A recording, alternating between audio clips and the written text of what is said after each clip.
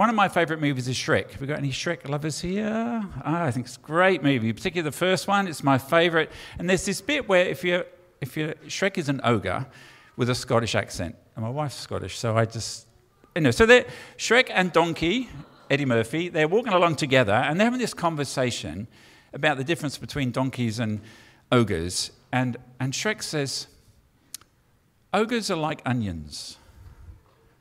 What they smell is what Donkey says. No. He said, we have layers. Layers, I think, which comes out. And then he talks about some other things. And it was really that thought that, let's think about layers, because the passage we're going to read in a moment is actually about layers. And that's what it's about. So I just try and put some things out there to try and help us remember. So if a neighbour comes to you, or maybe it's through Holiday Club, what do you do in church? We have some songs, and last week we heard about compassion, and then we look at God's word. And what do they talk about from the Bible? Oh, he spoke about layers. Really? What do you say about that then? And hopefully something will stick that makes it memorable, rather than trying to remember 3 points that most of us will forget, even if they start with the same letter. Okay, so let's have a look at this scripture together. If you could go to that next slide. I wonder if we could read it together. Can we do that? All right, I'll count to 3 and then we'll jump in. 1, 2, 3. Therefore, as God's chosen people, holy and dearly loved, clothe yourselves with compassion, kindness, humility, gentleness, and patience. Bear with each other and forgive one another. If any of you has a grievance against someone, forgive as the Lord forgave you.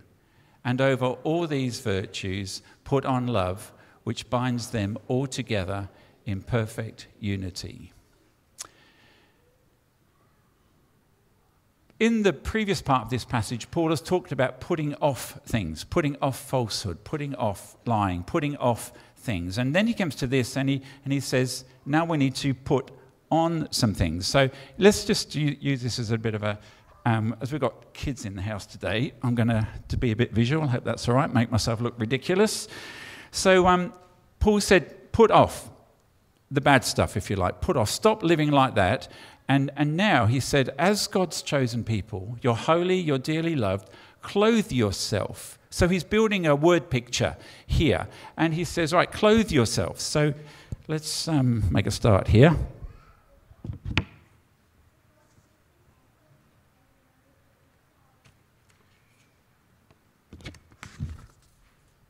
Clothe yourself with compassion. This is a great passage for me, working with compassion to start with this. But have you thought about compassion and what that word means?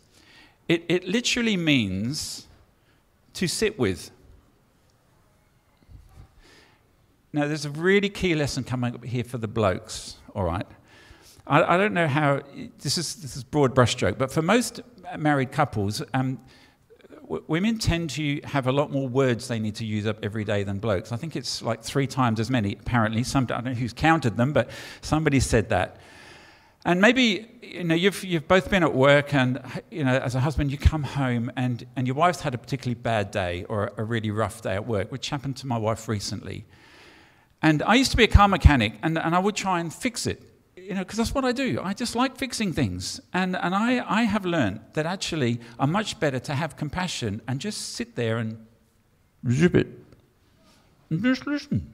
Just listen. Just let my wife spill, let her talk, let her say that. And somehow they fix themselves. It's really quite amazing if you shut up and don't say anything. So compassion really means to sit with someone, not to give them loads of answers, but to say, I'm with you. I'm empathizing, I'm sharing your pain, I'm making the right noises, if you like, to be with you and to identify that you actually had a really rough day, and I want you to know that I'm feeling for you and with you. That's compassion. Not just jumping in with a nice off-key, off-pat answer, trying to sort it all out, to have compassion. Then he says, kindness. Kindness.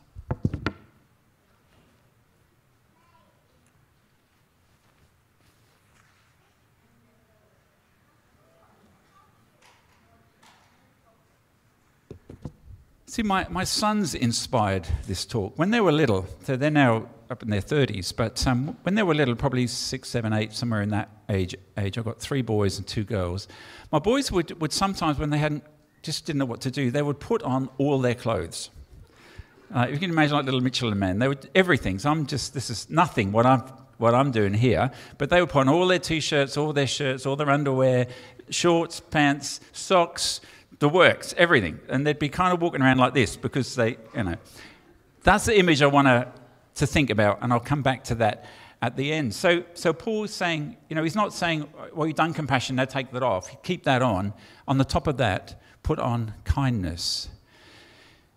I'm not a great movie person, but here's another movie. There was a movie that Disney produced a little while ago on Cinderella, and it was like an acted one rather than a cartoon one. And there's a scene in there where Cinderella is kneeling beside her mother who's dying. So it's a very emotional scene, and obviously there's a huge amount going on at this point. But Cinderella's mum is saying these kind of final words to Cinderella, her daughter. And she says this, Cinderella, have courage and be kind. Have courage and be kind. And Cinderella's kind of sobbing and kind of saying, I don't know how to do that. And then her mum says these words. She says, Cinderella, you have more kindness in your little finger than most people possess in their entire bodies. I thought, what a great line. And I thought, as believers, it should be true of us as believers, because the Holy Spirit lives in us, and it's what he is like. So we should be the example of the most kind people on the planet, because it's what God is like. Out of his kindness, there's a Hebrew word, hesed, and it really means loving kindness. You can't translate it in one word in English. It just doesn't work. It has packed with so much meaning, but loving kindness, it comes up a lot through the Old Testament particularly. And that's what Paul is talking about here, having kindness, a choice to be kind. What does it mean to show kindness to someone at work who's having a bad day? They're probably having a bad day because something has happened in their world. A particular thing has happened in their family, or something is going on. There's not many people that come to work thinking, I'm just going to be grouchy today because I feel like it. Occasionally you get people like that, but there's not many of them. Most people are upset because of a story. Something has happened to cause them to be like that, and they don't realize. So next, Paul says humility.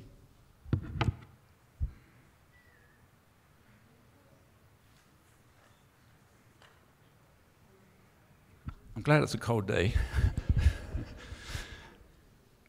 Humility. I heard one person say, in society we're kind of encouraged to climb the ladder, climb the corporate ladder, go higher. And in Christianity we're called to do the opposite, go lower. Not be walked on. No, we've got to have courage, and we need to be some of the most courageous and bold people on the planet as believers. But we're called to go lower in humility, to not always have to give the right answer and always put someone right, but choose to sit with and be with and show kindness even if someone's giving us the opposite back. And that's about walking in humility and choosing not to speak when necessary, choosing to be with, choosing to help someone out even if they're returning quite the opposite. Humility. Sometimes we just want to give our opinion. So with someone recently, and they just couldn't say sorry. It was sad, really. And they just had to keep telling me something more. If I said something, they had to better it all the time. And I just went away from that conversation just feeling quite sad, really, thinking,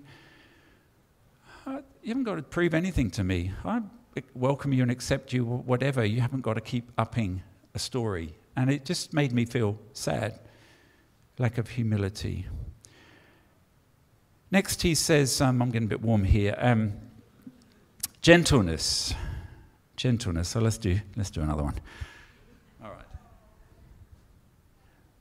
Gentleness. Do you know a synonym for gentleness is warmth, which is what I'm feeling really now. And I've got my insulated hat on. But have you met people like that? We talk about people that have a warm personality. They exude a warmth. They don't mean that they're just sweating, but there's just something that about them that you want to be around people like that. People who are gentle. My wife often says to me, don't lose your English accent. Be an English gentleman.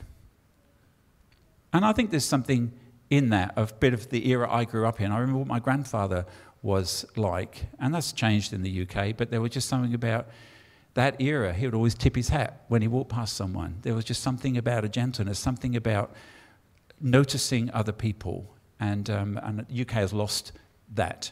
And so I think there's something in what my wife is saying to me. Well, where do we go next? Patience. Patience. You know, when we put things on in this order, it's easier to be patient. Do you know, when you've chosen to put on compassion and sit with someone, when you've chosen to be kind, you've chosen to be gentle, you've chosen a path of humility rather than ego, it's a whole lot easier to be patient with other people when you've already got these layers on.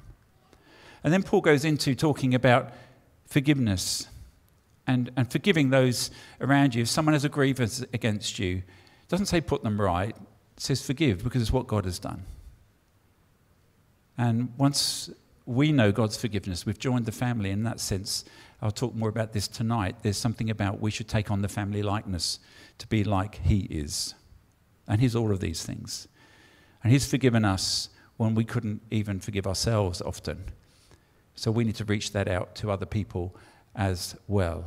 And then he says, over all these things, having layered up, got all these things on, he says, put on love.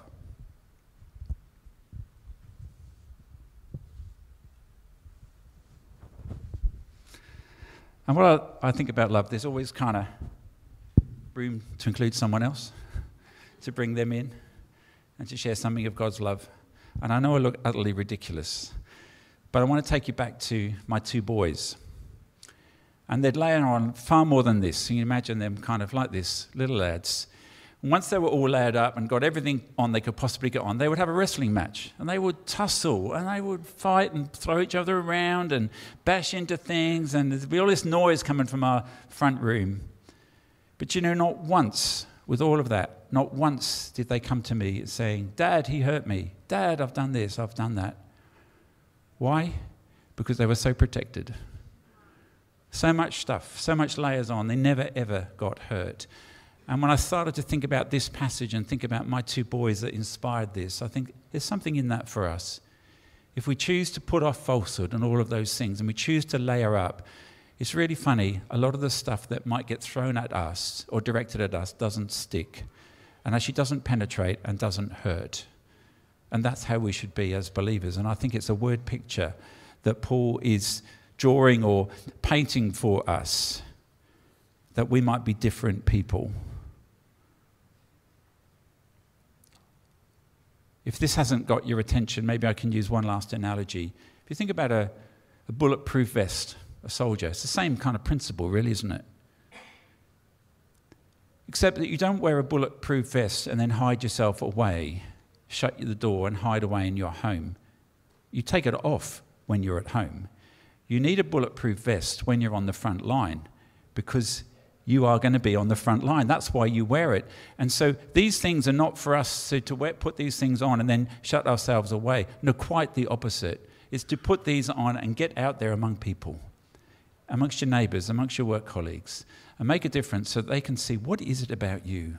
How come you always? How come, rather than the opposite, which sadly I hear all too often about, oh, they say they're a Christian, but I hate working with them. We don't want to be like that. We want to be like this and to really make a difference. So where do we go from here as I wrap up? Can you remember layers? And remember, it's a choice. Every day it's a choice. When you get up in the morning, to choose to put on compassion, to sit with. Choose to be kind. Choose to be gentle. Choose to walk in humility. Choose to be patient with people and give them the benefit of the doubt. And let's see what impact the kingdom of God has when we choose to live like that. So I always give a double challenge. One challenge is to say, can we take what God's word says and make a difference in this area around Brackenridge, around where you live, make an impact in this nation? But also, can we extend that to Indonesia, in a country where it's really tough, where it's even harder to do this, where it's hard when you don't even know if you're going to have enough food. I'll share more of this tonight, but 345 million people probably can't put one meal on the table today. It's called the global food crisis. That's what's happening in our world, and we're in a wealthy nation. Yes, rising prices, but can you do something about that to sponsor a child? $48 a month. There's child profiles at the back. Maybe you're already sponsoring a child and you say, well, actually, we could do one more. We could do that $3.20 thing. But it might be that your capacity is greater than that.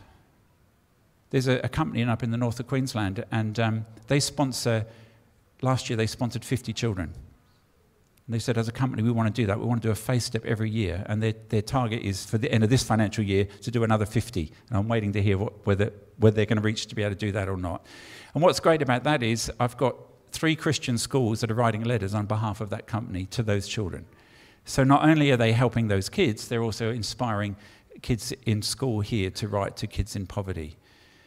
Another church I was at recently, someone came to me at the evening service and sponsored 14 children.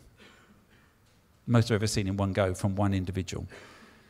So it might be that your capacity is greater than 1 or 2 children. Well, please come and speak. It's not just sponsorship. There's other ways that we can help you to be generous if that's something that we can help you with. Let me finish by praying. Father, thank you for your generosity to us.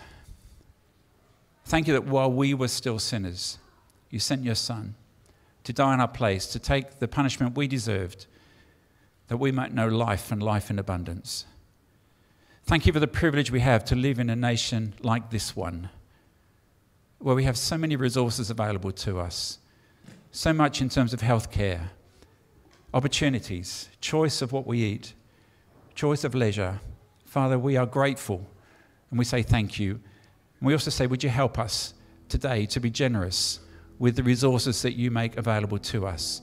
Father, whether that's finances, time to write a letter, time to pray, time to serve here at Holiday Club through this coming week, time to reach out to our neighbours and make a difference in our workplaces. Holy Spirit, please work through us. That, Father, we might see your kingdom come and your will done here on earth, here in our sphere of influence as in heaven. And we pray this in Jesus' name. Amen.